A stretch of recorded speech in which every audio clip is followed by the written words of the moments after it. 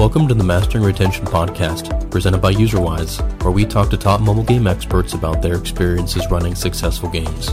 My name is Mike, and I work on the marketing team. This week, Rudy Saldivar, lead product manager at Robin Games, joins Tom to discuss how you can build a thriving game economy that competes.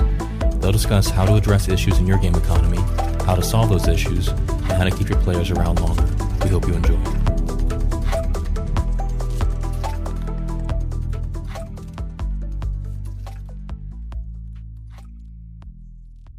Hi, everyone. Welcome to today's episode of the Mastering Retention Podcast. Today, we've got Rudy Saldivar on with us, and I'm Tom Hammond, co-founder of UserWise, and your host, of course. Rudy, you have an interesting, I feel like everyone has an interesting journey of like how they got into games, but yours is particularly fascinating kind of through the finance route. And now you're kind of at Robin Games, but before we like dive into everything, I'd love to just hear like, what is your story? Like, how'd you get into games and doing what you're doing today? Absolutely. First of all, thanks for having me on today, Tom. A big fan of the podcast. So I actually started my career in oil and gas as an investment banker. Very, very different than gaming. I was actually working a lot with petroleum engineers and geologists to basically come up with valuations for oil and gas assets. So kind of the complete opposite of where I am today. I knew that wasn't the industry that I wanted to stay in because I think it's obviously something that I didn't see a ton of growth in. I had some issues with sustainability, that sort of thing. So I ended up going to private equity, working for a firm in the Bay Area, which is really cool because I was around a lot of tech people and that sort of thing, but less cool because I was still doing a lot of things that were related to commodities and things that were not quite as sexy as gaming. I found myself doing a lot of very operationally intensive work. So I was working with a lot of executives and a lot of analysts at our portfolio companies, as well as a lot of our acquisition prospects, doing a lot of what you see product managers kind of do in their day-to-day, which is digging through data, looking at kind of the key drivers of performance, and then basically figuring out ways to kind of make that better. The thing for me was whenever I was looking, I was kind of like getting into these sort of situations with different, portfolio companies or different acquisition targets. I was kind of missing that connection of like what's actually happening on the ground. I had a really cool handful of experiences where like I could go to a recycling center that one of our companies owned and like see these like huge machines in action, or I could go to like a transloading center and see like tons and tons of frac sand being loaded onto a rail car or something wild, right? But it was kind of hard for me to get super excited about that as an end user. I don't think anyone goes to the gas station and gets super pumped to be pumping gas, So whenever I was kind of a couple of years into that, I started really thinking about what really I could be passionate about and something that I could find that really connected with me as a user. And I started looking at a lot of different industries that were mostly fun. So I had the luxury of like having been in private equity for a couple of years and having a little bit of a cushion. So I started looking at a lot of different industries where I think I could really identify mostly as the person that's kind of receiving the end product. For me, it was really challenging because I was in a really like business to business sort of environment. So the kind of like X factor was like understanding consumer products.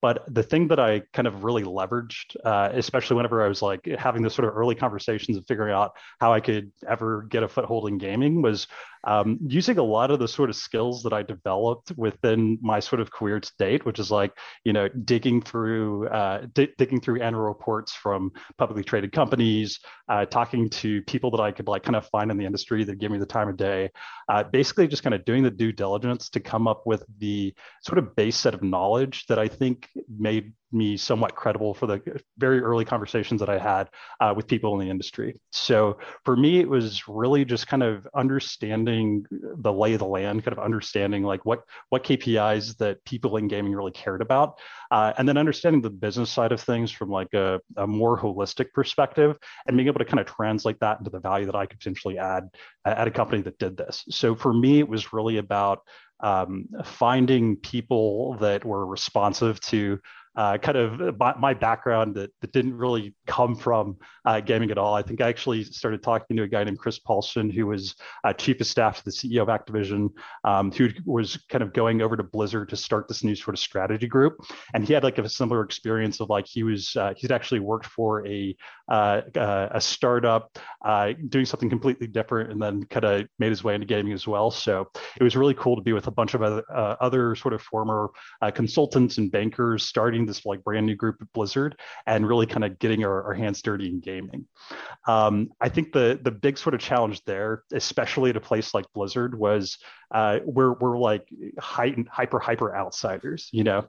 And it's a really interesting tension, because I think a lot of us were gamers at our core. A lot of us had like grown up gaming, and a lot of us had still like gamed even as we were, you know, working these like crazy hour weeks. So I remember the first guy that I reported to at Blizzard.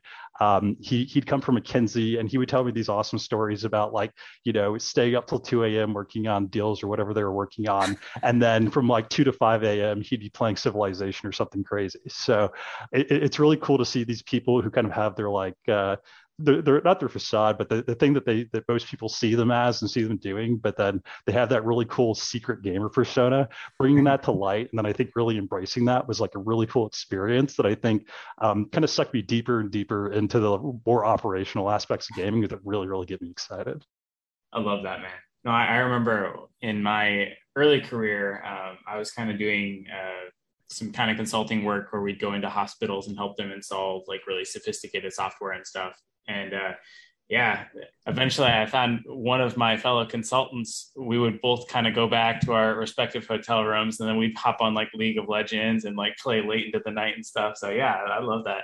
So are you, you know, this whole strategy thing, you know, did you come in with that investment banker thing and then set up this, you know, $70 billion acquisition and, you know, stop? I wish I could, I wish I could have some sort of really amazing story like that, but it's actually a lot less exciting. I ended up actually taking a pretty big kind of like both pay and title cut to get into gaming. So I think that's another kind of big thing for me, and something that I tell a lot of people that I've spoken to that are trying to make a similar sort of move. Usually it's like analysts who are working 100-hour work weeks, hate their life, and are just kind of looking for any sort of hope to look forward to. It definitely takes a bit of sacrifice, and it takes a lot of patience to kind of get from that first state of like, as a strategy guy, I was still a little bit more hands off. I was very lucky at Blizzard early on to be embedded within Team 5, so the Hearthstone studio, which is really exciting. I think I had to work really hard and be very vocal about my interest in like getting more involved in actual game design and production to really get to that step. And even at a place like Blizzard, I definitely got a lot farther than I think a lot of my peers did within the walls of Blizzard. But I think it really kind of wasn't until Scopely that I really got to, you know, start making my own multi-week events, designing gotchas, doing things like that I really kind of considered, you know, very nitty-gritty game production and operation, you know. Yeah, totally. And then from Scopely, you're now kind of at Robin Games. Well, what are you guys up to there? Yeah, so Robin's a really cool place to be at. I think the thing that really got me interested in Robin was the fact that they're really interested in addressing a more diverse audience. It kind of redefining what we think of as gamers. Something that gets glossed over, and I think I love these statistics, is that so many mobile gamers are women, right? Like, so most I think actually most mobile gamers are women. And I think that traditionally a lot of gaming companies, they don't really appreciate that. I think it's a very underserved, underappreciated part of the market that doesn't really get as much content that they really deserve. So what we're kind of doing at Robin Games is we're trying to find a way to take what we're calling lifestyle content, and I think that you can kind of think of that as like, you know, what you'd see in a design magazine like an Architectural Digest or a Condé Nast, things that people kind of relate more to or would indulge themselves on, like social media, that sort of thing, and then figuring out how to manifest that in a mobile game. So I can't say too much, unfortunately, about what exactly we're working on right now, but it's a really cool design game. It has some pretty unique mechanics relative to what we see from other participants in the space, and I think it's a lot of fun. I'm really excited for it to go out and be in the world in hopefully a couple of short months here. That's awesome. So being that you have that finance background, I'm sure that everyone automatically assumed that I was going to ask you a lot of game economy questions because it's one of my favorite topics. And I also think, a lot of people, especially like game designers that were maybe like historically trained or whatnot, come in and they don't really think about game economies. At least, games have really shifted from you build it once and you ship it, and then you work on, Diablo 1's first, now it's Diablo 2, then we go to Diablo 3 or whatnot. And most of those traditional games, like you don't really have to worry about the economy that much. Like maybe you balance it a little bit like in the beginning of the game, but usually by the time you get to like the end game and you're super powerful, it's like economies, through the roof. It doesn't matter that you can buy everything because it's like the end of the game and you're super powerful and stuff. It doesn't really work that way in like free to play games. Like you have to actually consciously like think about the economy for the long term, because the player could be playing this for 3 or 5, 10 years. And most people don't think that the game economy actually drives fun, but I would actually argue that a lot of it actually is based around the economy of if you give too little, it's not going to be fun. And if you give too much, then it's also not fun. And really balancing that out, I think is super challenging. So with all that in mind, I'd love to hear like, what's your approach to looking at a game economy, within a game? I think it's a great question. So I couldn't agree with you more that I feel very, very strongly that engagement is very, very closely tied to economy. I think actually a lot of people might underestimate how much of a strong impact that you can make on even like retention metrics by just making sure that your economy fits your players' sort of appetite for gameplay in just the right way. I think whenever it comes to setting yourself up for success with economy design, it's really got to be super, super forward looking. I can't emphasize the importance of the system design aspect of economy design, not just internally, like within the own economics of the game itself, but I think like for all other aspects of gameplay that you're kind of thinking through, especially whenever you're coming through, how do we think about features? How do we sort of plot things against a roadmap? How do we kind of pull everything together in a really cohesive, sort of fulsome experience?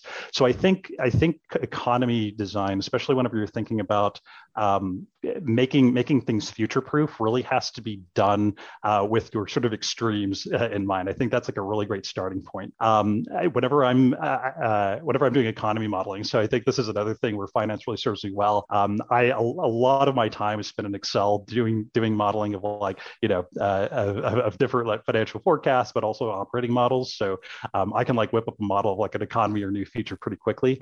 A lot of it's just stress testing, right? I think there are some pretty sophisticated programs out there for simulating content, for kind of understanding the different extremities that could arise out of different economy models that you might try to adopt.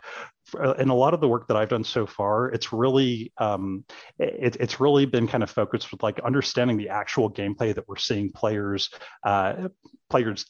play, for lack of a better word, seeing the actual user behavior, understanding like what their own limits are, and then kind of marrying that to the economy constraints that we put on them for whatever new features, whatever sort of gameplay that we're trying to develop. So I think another really important thing here is really understanding not only the quantitative aspects of like how your users are engaging with your content, but more importantly, the motivations for how and why they're doing that, right? I think it's a really easy trap to fall into if you're looking at something like a login mechanic, right? A daily login reward, and understanding, hey, players are logging in every day and they're collecting this reward, and our DAO wow is amazing, right? I think that's really cool. But if that's not serving some sort of greater purpose, or if that's not really helping you to do anything other than like inflate that KPI, I think you really have to kind of think a little bit more deeply about what your real purpose and motivations are here. And I think something else that really is important here is just like making economy fun, right? I think this is where it's really, really important to put yourself in the user's position of like understanding what it feels like to really be pinched or to really feel that big reward moment. I think that rewards are exciting in games, right? Like we do so much of gaming is about that validation of victory or achievement or that sort of satisfaction of like having done something, having achieved something, having earned something, And I think that something that I've learned, especially in working in mid-core titles, has been that players really value the time that they put into the game, and they want to see that validated. And it doesn't have to be with necessarily some super overpowered character or some extreme like game-breaking thing. It can be something that just really gives them a note, gives them some sort of mark of appreciation that makes them feel validated and recognized. That's not to say. I love that. Yeah. Now I remember I was talking to one of my friends. Actually, we did a Master and Retention roundtable with a few other game economists, and I think one of the lessons that they all agreed on in it was play the build. So, no matter how perfect you think, in your spreadsheet, giving this one gem is going to be to the player, when you then go and play it and then you get a gem and you're like super disheartened as the player, like you gotta go back and actually make it fun when you're, designing it out. Yeah, absolutely. And I think it's definitely requires a lot of trial and error. I think I love the motto "iterate to success." I think economy design especially is definitely adheres very strongly to that value. So one of the things you kind of talked about was you should be kind of future proofing or like planning for the future. How far should you be thinking about from like the economy? Is it 3 years? Is it 5 years? Like what's too far? And I think it's kind of hard in some ways to like plan out there, but what's your approach to that? So I think that's a really good question. I've had the privilege and also the curse of working on games that are like 4 or 5 years old: Hearthstone, The Walking Dead, Road to Survival, and it's very clear that that a lot of systems, whenever they were first devised, weren't necessarily built for a 4 or 5 year old game. And I think the challenge that happens there is that we assume, hey, this game a year, 2 years from now is going to have the same sort of base system, but we don't really take into account the new features that we're going to add, the new problems we might be trying to solve, the kind of sprints that we might have to make to kind of like make ends meet from like a P&L perspective. I think a lot of my sort of philosophy, especially now that I'm in an environment building something from scratch and iterating on it, I really kind of think about, the short-term versus the long-term trade-offs. So in my mind, I try to think about the user experience, right? Like, what does the user experience look like at day 30, at day 90, 6 months out, a year, 2-3 years from now? And I really have to prioritize what I think is where I kind of have the give and take in terms of creating that space. So I think it's less about creating like a firm line in the sand of like, this feature is going to give us, years of runway, but really along those 2 or 3 years that I'm going to develop and grow this economy, where do I have the most levers to pull, and where can I kind of move things around to make that runway last as long as I want it to last? For me, it's a lot about flexibility and just being able to be hyper adaptive to the ongoing day-to-day needs relative to your longer sort of product goals. So I think about World of Warcraft, and World of Warcraft has had numerous broken economies. And I feel like just about every time they release an expansion, it ends up eventually kind of becoming broken. And the way that they have solved this is, rather than trying to have like one unified economy that kind of works through everything, it's like, okay, in the new expansion, this new thing is actually going to be valuable. We have a chance to kind of start from scratch, just rebalance it, get everything, mostly into. And it might get broken by the end of it, but then we'll do something, new in the. Does that model make sense in like a free to play type of a scene, or do you really have to try to keep to the one economy, or is it like, should you have different phases of your economy at like different stages in your game? I think something with free to play, especially knowing that mid-core players invest a lot of their own money and time in working with the content that they have, I think it's really important to maintain at least some pretty significant component of continuity. Whenever I've seen games reset, even if it's in soft launch, the KPIs are brutal, right? I think you can look at even Clash Royale, whenever it first launched, there's some pretty significant balancing changes that really were almost devastating devastating to the game, to the audience, right? They came back, but not every title does. So I think that continuity with a game like World of Warcraft, you have so many hardcore players that are very, very familiar with the systems, familiar with the curve that it takes to get that in-game content, and kind of used to that cadence of like being set back, that they're going to be a lot more resilient just because they do have the time investment, but the monetary investment just isn't there.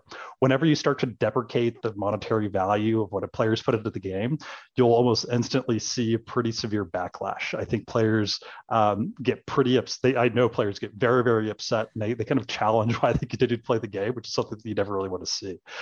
Definitely a fine line to walk, because over time, there is, you always want more features, and I think that a lot of players want to see new features, but I think it's really important to balance that growth with systems and just processes that really honor the time and the even the monetary investment of your players to date, just so you don't lose that. I think that it's just something that's very risky, that you really don't want to have to impair much at all. So for those games that are, I'm going to say 4 or 5 years old, and maybe a lot of players already have the content and they've got massive amounts of things, and you're trying to figure out like, how do I get my spend depth and my progression and things like back in line? Like, is there an approach that you would recommend, starting with? Because I think there's a lot of games that are kind of in that spot. Absolutely. I think the most important thing is to really understand what are your users experiencing now, what's working and what's not working. It's always helpful to kind of know where you've come from and to kind of like know the past and where you want to be. But I think there's no time like the present for like understanding like what is the actual gameplay behavior that I'm trying to like optimize around. I think another really important thing is that mature users, golden cohorts, players that really have stuck with the game for a long time, they have an appetite for change. They definitely are excited to see new things, but I think it's really important not to deviate too far from those foundational elements of gameplay if your goal is to really capitalize and continue to sort of embrace on those core users. What I've found is whenever we've introduced dramatically different features or dramatically new gameplay loops, they actually typically do better with newer users or newer cohorts than our more traditional players, and that's just because our old players don't really want to go through all the pain of learning these new systems, especially if it's not going to be super additive to that foundational gameplay. So I think like I cannot preach enough, really respect your core loop and don't lose sight of that, no matter how old your game is. You talked a lot about spreadsheets and stuff. Have you ever tried using like machinations for modeling? I know sometimes you can do like, hey, play this 1,000 times with, X number of users and kind of see the modeling over time. Yeah, so I've run a lot of internal sort of simulations. I've done some bigger simulations on SQL as well. I've had the privilege, especially at like Scopely and even to a very small extent at Robin, it's just kind of hard with resources to leverage data science. We currently we've explored using simulations. There's a simulation program from Unity that allows you to like do a lot of balancing for things like economy design. It does require a bit of upfront work, and I think it's something that requires a pretty dedicated investment. So I think for smaller studios like us, we're kind of reliant on less fancy, less sophisticated algorithms. But I think the larger studio environments definitely have those resources and you can do it. In my experience, like whatever I've been going through my own sort of more novel economy constructs, I've been able to make do with less sophisticated or less like machine intensive sort of training algorithms. But I know especially in the casual space with like match 3 design, it's pretty much a staple now to kind of run those AI driven processes. No, machination is kind of cool. I've not really used it that much. I always just default back to Excel because I'm kind of lazy and do what I like. But I've seen people make some really cool simulations really fast, and apparently they have like a Unity SDK and stuff too, so that like if you model up something that works well, you can just like click a button and it'll sync to those values in Unity or whatnot. So you can just kind of like tweak and optimize. So it seems cool, but yeah. Yeah, I think machination's really important whenever it's really important to get things very, very, very finely tuned. I think to the extent that you have wiggle room in terms of like outcomes, it's okay to deal with the smaller data sets. But I think whatever it really, really matters that like, very finite and nuanced stat is exactly right. I think that's where it becomes a lot more important that you do a lot of AI, or not even AI driven, but just automated sort of testing and validation of those sort of things. Okay. So I have a question. I'm trying to figure out how to word it. I always find that often when you release content, you might have gone through what I think is like the perfect amount of modeling, and you think it's going to take players 2 months to get through this content and stuff. And I kid you not, it's like 2 days, and you've got players that are like all the way through it and stuff. So I guess my general question is like, do you have any thoughts or recommendations on how to model your economy and, features and stuff when, maybe one segment of players is going to play like 5 minutes per day, but then your heavily engaged users are going to play like 15 hours a day, or maybe they normally play 8 hours, but you release new content and suddenly they like jump up to 15 and you didn't expect that. So how do you handle like such massive varieties in like people's playtime? I think it's a really, really good question. I've definitely, especially early on in my like live ops days, I've definitely made the mistake of underestimating just how aggressively players will kind of engage with content. I think the important thing here is leveraging statistics. So we try to like understand the different variations that can exist in our audience behavior, and we try to conform our modeling to address that. So I think I'm always thinking about extreme cases, and then I generally think of my audience in quartiles. So I'll think about like my min case, my max case, 25th, 50th, and then 75th percentile. And I'm really trying to cater every sort of system interaction towards an outcome for each of those different variations in user behavior. They can really generate this type of gameplay, or at least like the economic sort of system that I think is going to ultimately sort of be delivered within the range of values that are going to be acceptable for me. A lot of it's kind of getting comfortable with that discomfort that there are going to be players that are going to be completely breaking your system. I think the important thing is just understanding what those extremes are and making sure that as uncomfortable as you're going to be, that you're not going to completely destroy the game or do something crazy. I think the more important thing is whenever you're looking at your kind of average player, to the extent that you can leverage not just systems frameworks, but features that help to create differentiation in terms of how those players are rewarded for their time and their investment. I think that's actually something that I've leveraged a lot, just because it helps to create natural barriers to things like oversourcing. So for me, a feature that I cannot, that I really, really love, that I've used very aggressively, has been like achievements and mission type of features. So things like complete X number of projects a day, completely do things like not just log in, but like use currency or do X, Y, and Z in like a project or whatever. We can actually use a lot of that sort of achievement framework to naturally create breakpoints for engagement or for currency spend or a variety of other aspects of gameplay that are kind of naturally moderating in their ability to source content without mandating a similar amount of sync. So I think, with economy design, so much of it is maintaining balance, or at least maintaining whatever sort of disparity that is working for your game. I think to the extent that you could actually like gate certain outcomes behind engagement thresholds or spend thresholds in a very naturally surface way to players, the better off you're going to be, just because A, those systems are super dynamic, easy to tweak on the fly. B, they make sense to players, just in that I think a lot of players have been familiarized with achievement-based systems. They like the kind of like mini quest of, hey, use 10 pieces of this item in a project, or do this one thing 10 times. It's kind of a fun like mini game.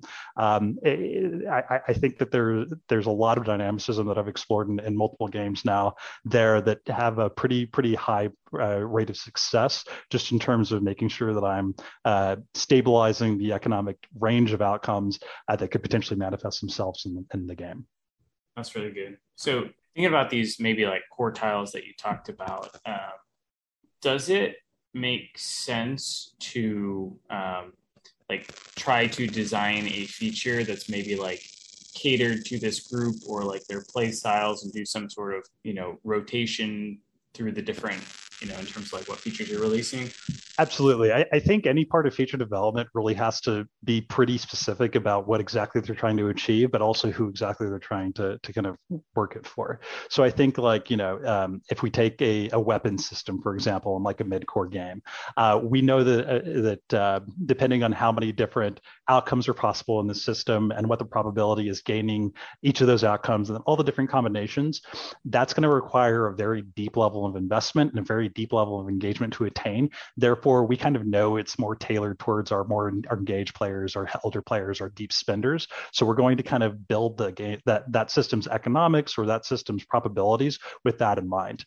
I think a lot of feature development for mature games has very, very specific targets in mind, right?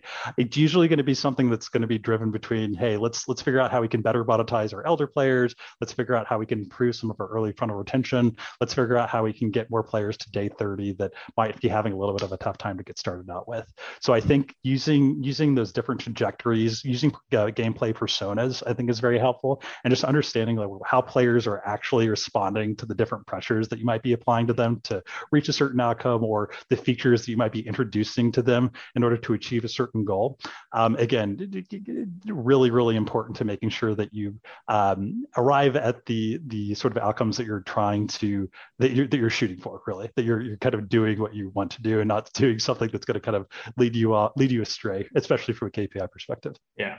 So if your game does have certain, let's say, revenue targets, you might want to just be cognizant of that as you're thinking about, maybe focusing on whichever group, accounts for most of the revenue and the features that you're kind of designing for them. Yeah, I think a lot of it's almost triage in a way. Like you really have to understand that, and no matter how big of a company or how well resourced you are, there's always going to be trade-offs in development time and feature prioritization and X, Y, and Z. I think really like I rely on foundations. I kind of rely on like, we have this sort of core engine that is our game, and we have these different aspects of that are serving different purposes. Which ones need the most help? Which ones are going to be the most effective towards attaining those sort of like revenue goals or retention targets? A big part of it is really just understanding like what is the MVP, like what is the bare minimum that I can get away with before I can move on to the thing that I really want to be working on and really be focusing on. Especially, again, I cannot say it enough, especially in a resource constrained environment, like that sort of aptitude at priority management is like definitely the thing that's going to make you or break you at the end of the day. Yeah, that makes a lot of sense. I wanted to go back to something that you were talking about a little bit, and you said if you have the wrong game economy, it can actually hurt engagement. What does that actually mean? So I think the easiest example of this is a game that's like extremely pinchy mid-core game, right? Like they'll kind of give you a really amazing Fatui. You'll maybe have like a great hour or two of session, and then you hit a really hard wall where you cannot get past it without monetizing. I think we've all experienced that sometime or another in a game that we've played. I think the challenge with that is that if you have a really, really dedicated hardcore user that's going to make it through no matter what, great. As long as you can monetize them, you might have a viable product.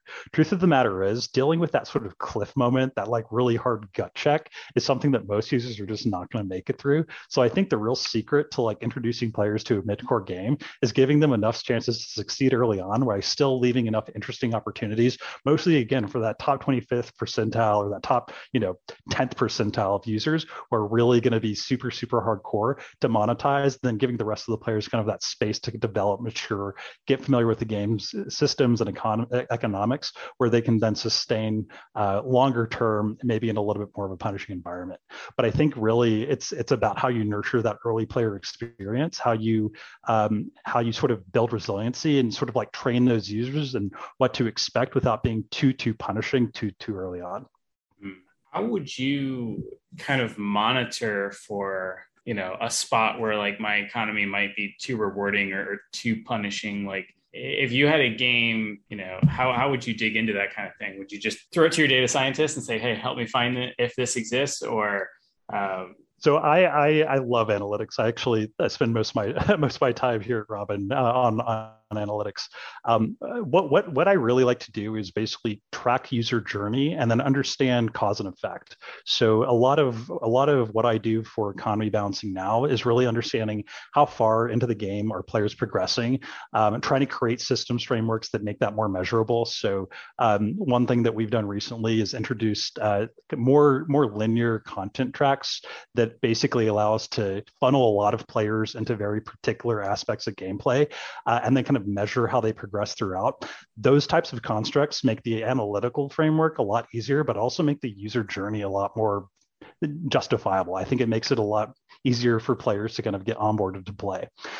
In terms of like understanding what's working, what's not working, where that pinch point is, it's really just kind of figuring how players behavior changes over time, right? So it's nice to have like a benchmark of, hey, we know that after X games or X sessions, players are going to be at this, we're going to be in this range of hard currency states. Once you kind of have that in mind and you can start experimenting with different, values of sync and different values of source throughout that sort of process, you really get a lot better of a sense of how impactful the changes that you're making are to that sort of user journey, as well as how close you're tracking towards those intended outcomes, depending on like how extreme those sort of calibrations are kind of being made. I think the biggest thing here is with an unlimited amount of time, you can iterate as many times as you want, and you could get probably the finest tuning that you could ever dream of achieving.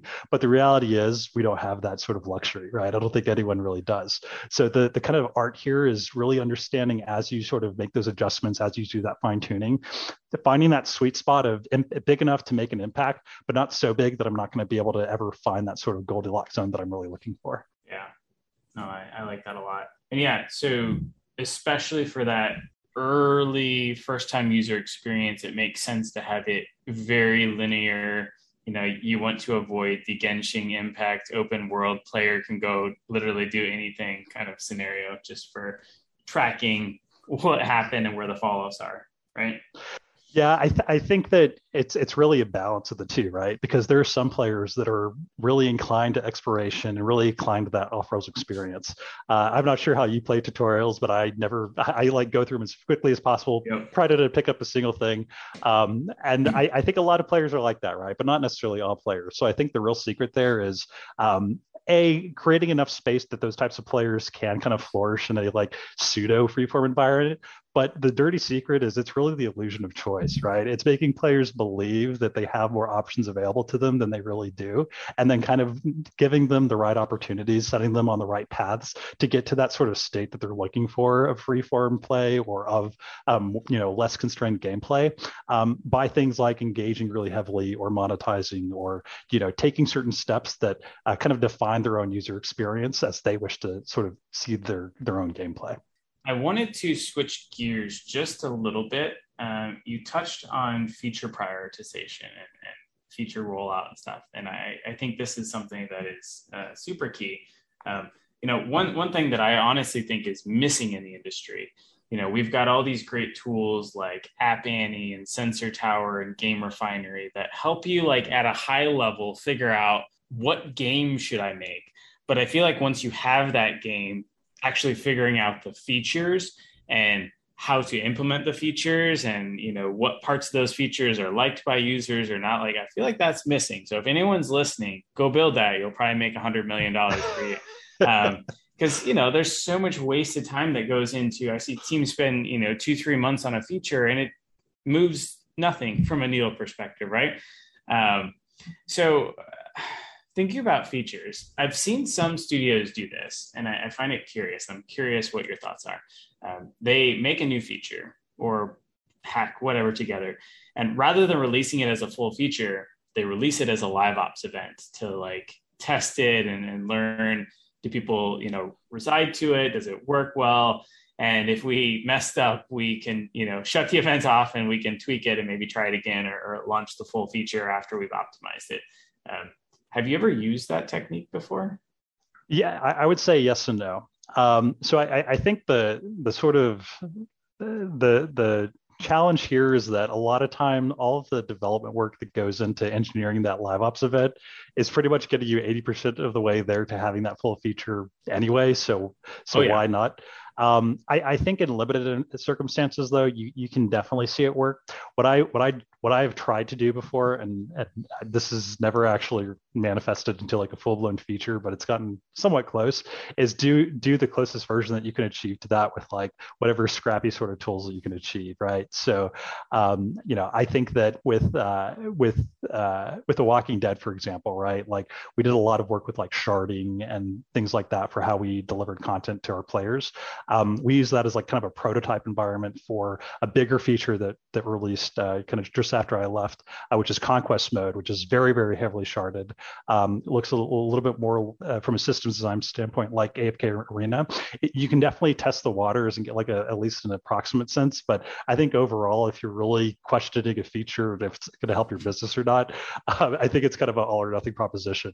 I think it's really, really important to be true and honest with yourself with like, hey, do we really think this is going to help retention? Do we really think this is going to help monetization? And I think it's important to look at your peers. There's actually a lot of information that you can learn just by looking at DAU or install volume or monetization from how successful a new feature might be. That's something that I've done countless times, and I'm sure many people have done countless times, which is basically say, hey, this game just launched this achievements feature, or this game just did this balancing change. That's what I'm saying. Like we need the tracking so I can go back by release and see like what features came on that release, and then I can track that against the monetization. That's what I want. Exactly. I want that too. And honestly, I think here at Robin, so I've been working. I work with like a producer, and I had another PM, and we did so much competitive research. Like our ability to reverse engineer a lot of our title or a lot of our competitors and our sort of design keys, our emulation targets, systems frameworks, and so even like economies. We spent a lot of time understanding that, and I think we also spent a lot of time just like getting as much detail as we could from those games, communities and like Facebook groups, things like that, to really try to pinpoint what's working, how players are feeling about it, and then how it's affecting their KPIs. I think the hardest part here is telemetry, right? Like it's really understanding, how do I kind of rule out the noise, other factors that might be affecting this, and how do I really understand the result? I, just like you, Tom, would love to understand better like how to kind of perfect that. But I think we've actually gotten pretty close for what could be done. And just by paying really, really close attention to our sort of our benchmarks, communities, and like, using the data that we have available through things like Sensor Tower to kind of get us across the finish line or get us as close as we can get. Yeah, no, that's great. Actually, so I did a deconstruction of Genshin with a couple other folks. It's been like a year or so, a year and a half. Man. Time flies, man.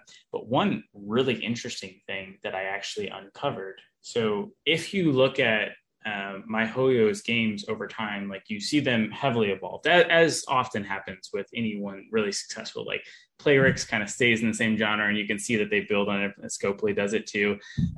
But you look at MyHoYo's like journey over, and their game before Genshin was Honkai Impact Third. Now, digging in, the concept of this open world Genshin came out like February, a couple years before it was released. And then work didn't actually start on it. 3 months later, they released an open world thing within Honkai Impact, and it had like the biggest impact on like revenue and things, there. And very shortly thereafter, Genshin was greenlit and started with $100 million of like building it out. So like they kind of used this like feature / live ops event to like test, hey, this is actually really works. And they took the core of it and, built Genshin and everything. But it was very fascinating to kind of watch that validation happen to the full product there. I think the other company that I've seen, do this before is like League of Legends. They've got their core game, and then every so often they'll release like a game mode. And once a game mode has like a certain level of like engagement and love and stuff, they'll actually permanently release it. Like I know ARAM, did that. And I thought that was super clever because, well, one, players love this concept of new and trying things out. And I think that if they've set up their live ops tools like I would, and user-wise correctly, it shouldn't take that much work to be able to change the rules on those, game modes to launch them. Effectively requiring probably basically zero dev work. And then, once you're finally decide, hey, this actually works well, then you can, take the steps to fully, turn that into a game mode proper kind of a thing. But I digress a little bit. Let's say, going back to game economy, I have one little question here I wanted to touch on before we kind of wrap up. So I know we're out of time. But let's say I find that I have an issue in my game economy. How would you go about like diagnosing what's actually wrong with it and how to fix that? Yeah, so I think for me, like I always love to go back to first principles, but I also like to kind of like come from the source, right? So I think like you really have to understand where the beginning of the problem is, and then do your sort of detective work to figure out like where the actual like missing piece is. So a lot of it's just telemetry, right? Like it's understanding cause and effect. It's understanding, where of the different audiences that I have, those that are encountering an issue, those that might not be encountering the issue. Where can I identify those key differences? And then once I have those sort of like key differences identified, then I can kind of get to the root of the problem and then look to address it. I think with economy design, especially, like there are so many different opportunities, so many branching paths that can result in like complete deviations. The most important part is understanding those big transformational moments of the game, even if it's on like a daily basis, right? Like going from 0 hard currency balance to like 1,000 hard currency, that happens every day if that's like the value of your login reward, but that's like a really big moment for gameplay, right? So I think just like kind of taking a step back, putting yourself in the shoe of the user, and then understanding what are they actually doing to like drive this sort of cause and effect. That's like the most important thing to like figuring out, hey, what's wrong, and then what can I do to fix it. Do you ever, or have you like used some sort of tool where you can like clone the player at like a certain moment of time in their game and like play through where they're at? Or how do you actually figure out like what this player is trying to do? So like to me as a player, like when I play Clash Royale as an example, I always feel like they give me the stupidest like offers in the store. It's like, dude, I've been trying to level up Royal Giant for 2 months now, and why are you giving me archers? I never used archers. Like that's stupid. Like give me Royal Giants. I only need 500 more. Like I would spend on that to finish them right now. But like, how would they be able to look at me and to log in and to figure out like, hey, this player or players like this guy, they're obviously trying to like level up Royal Giants or, whatever else a person might be trying to do at that point in time. Everyone has a goal, right? Yeah, I think I'm aware of really, really crazy operators like Machine Zone, for example, right? Like they have extraordinarily sophisticated algorithms that kind of dissect every aspect of gameplay. I think also testing helps you to really engineer these outcomes, right? Like you can kind of set players down a certain path, and if you have a large enough player base and the resources to do it, you can get super, super granular to like replicate very, very specific use cases that you can then take and then monetize against or create features against, whatever you need to do to sort of make that player push them towards the outcome that you're looking for. So I think a lot of it is just really to the extent that you could gain that level of granularity with understanding the different outcomes that could manifest themselves, but also having the tools to react and sort of be triggered by and sort of serve up content based on those outcomes is really the kind of missing piece there. Because it's not just a matter of understanding, hey, player does X, Y, and Z, then they need, they need the Royal Giant. It's really also having the way to monitor and to track that gameplay, but then right at that moment that you need that Royal Giant, or right at the moment that you need extra energy to do that next level, understanding that enough other users in that same situation have been more likely to churn, retain, monetize, whatever, and then taking the right course of action then and there to kind of remedy it. So I think a lot of it has to do with just machine learning and very, very detailed analytics. That's great. I love that. Okay. Well, final question, because we're out of time and this is the Master Retention Podcast. And that is, of course, what's one tip or trick or lesson you've kind of learned over the years to increase player retention? Like, how do you keep your players playing for longer? For me, it's been immersing myself in my products. Like I remember when I was working on The Walking Dead, I was playing like 40, 50 hours of the game a week. I think for every game that I play, I really try to get in and know exactly what the users are doing. And I try to get involved in the community. I think that's a really big, important part. So for me, it's really just understanding what my players want, what they really care about, what they're interested in, and then doing all that I can to create the experience or deliver the content to them that I think is going to create that level of satisfaction that I kind of like experience myself and that I know that they value deeply. It's really just about knowing your product, knowing your end user, and then doing whatever you can to make that match as perfect as possible. That's fantastic. Awesome. Well, thank you so much, Rudy. This has been great. If people do have any questions or want to get in contact with you, is there a good way for them to do that? Reach out to me on LinkedIn, Rudy Saldivar. You'll kind of know who I am. Lead product manager at Robin Games. Thank you so much, Tom. It's been a real pleasure. All right, bye.